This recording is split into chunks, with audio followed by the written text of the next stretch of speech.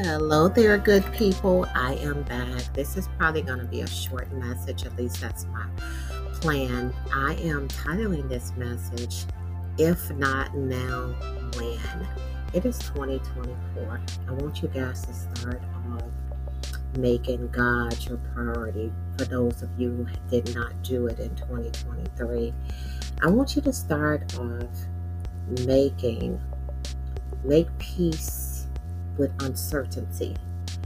I want you to trust that if you face a challenge or some type of setback, that you are resilient enough to bounce back and move forward. In order to do that, I want you to trust in God. I want you to put your trust in the Lord with all your heart and your soul. And I don't want you to lean on your own understanding, because a lot of times we get in our own way when we do that.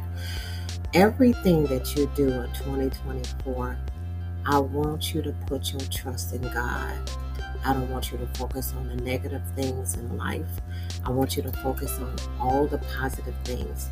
2024 is a new year for all of us to get ourselves in check so that we can work on becoming a better version of ourselves. And I want you to make it a goal to start building a strong relationship with your Heavenly Father.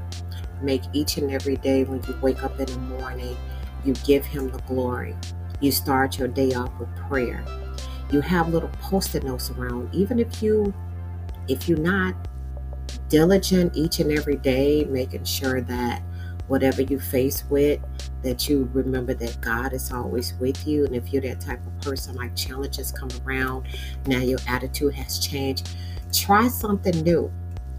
Put post-it notes around, even in your work area. For those of you who sit in front of the computer all day, have positive inspiration around you. I have that around me, whether I'm working from home or when I go into the office. I always have some type of positive message on my walls, also around my desk, around my monitor. Even when I'm at home, I have them on my phone. I have these motivational pop-ups that come up. Just make it a priority that you're going to have a more happier life, but you're going to make sure that you put God at the forefront. If you did not do that at all last year, then why not do it now? If not now, my question is, when do you plan on doing it?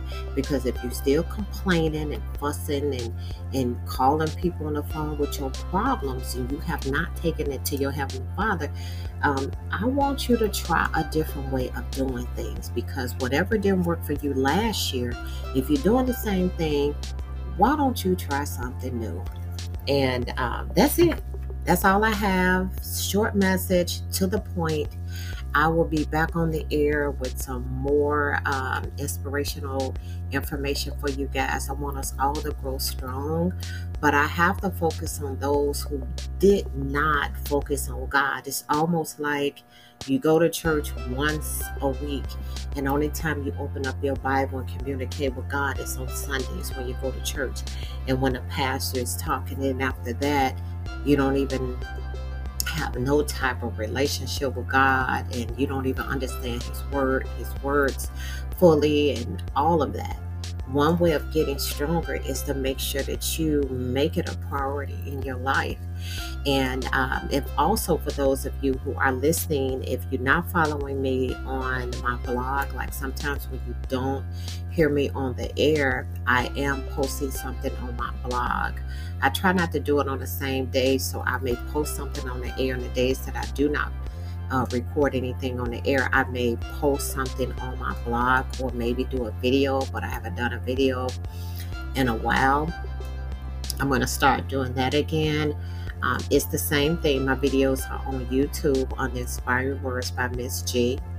And my blog is the same thing, Inspiring Words, MSG.com, all together. And you can find me there. But back to my message, if not now, when? Please start. I'm going to close by reminding you guys to pray and continue to fight the good fight of faith. Until next time, take care. Love you. Bye-bye.